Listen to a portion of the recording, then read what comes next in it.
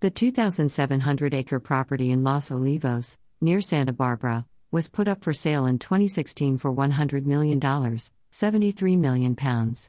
A year later, its price had dropped to $67 million, £49 million.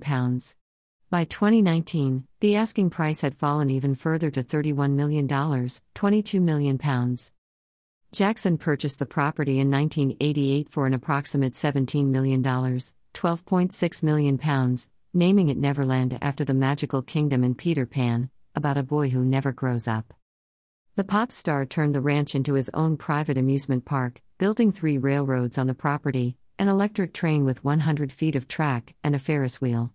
Other features included a pirate ship, a roller coaster, bumper cars, an arcade, a tennis court, pool and accompanying large pool house, a 50-seat theater, and a zoo.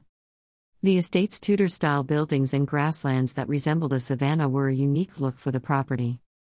According to the New York Times, Jackson's ranch also includes a 13,000-square-foot French country main house, which features 6 bedrooms and 9 bathrooms, and a 2-story master suite with 2 attached baths and a private loft.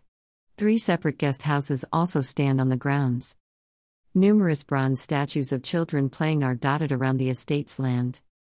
In his book Michael Jackson, The Man Behind the Mask, Stacey Brown said that he had visited the ranch several times. He recalled that Neverland had it all, including a statue of a butler that held the ranch's guestbook. Jackson lived at the property until 2005, abandoning it after his acquittal on child molestation charges. After the trial, the pop star never returned to live at Neverland. He died 4 years later, in 2009. The star's property featured in Leaving Neverland, Dan Reed's 2019 documentary about Jackson's alleged sexual abuse of children while living at the property.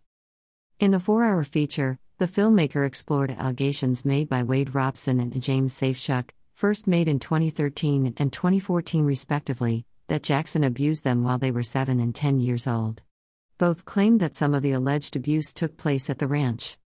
The documentary proved controversial, with media watchdog Ofcom receiving hundreds of complaints alleging that Leaving Neverland presented claims of sexual abuse against the later singer as fact despite not being proven in court. The complaints have since been dismissed.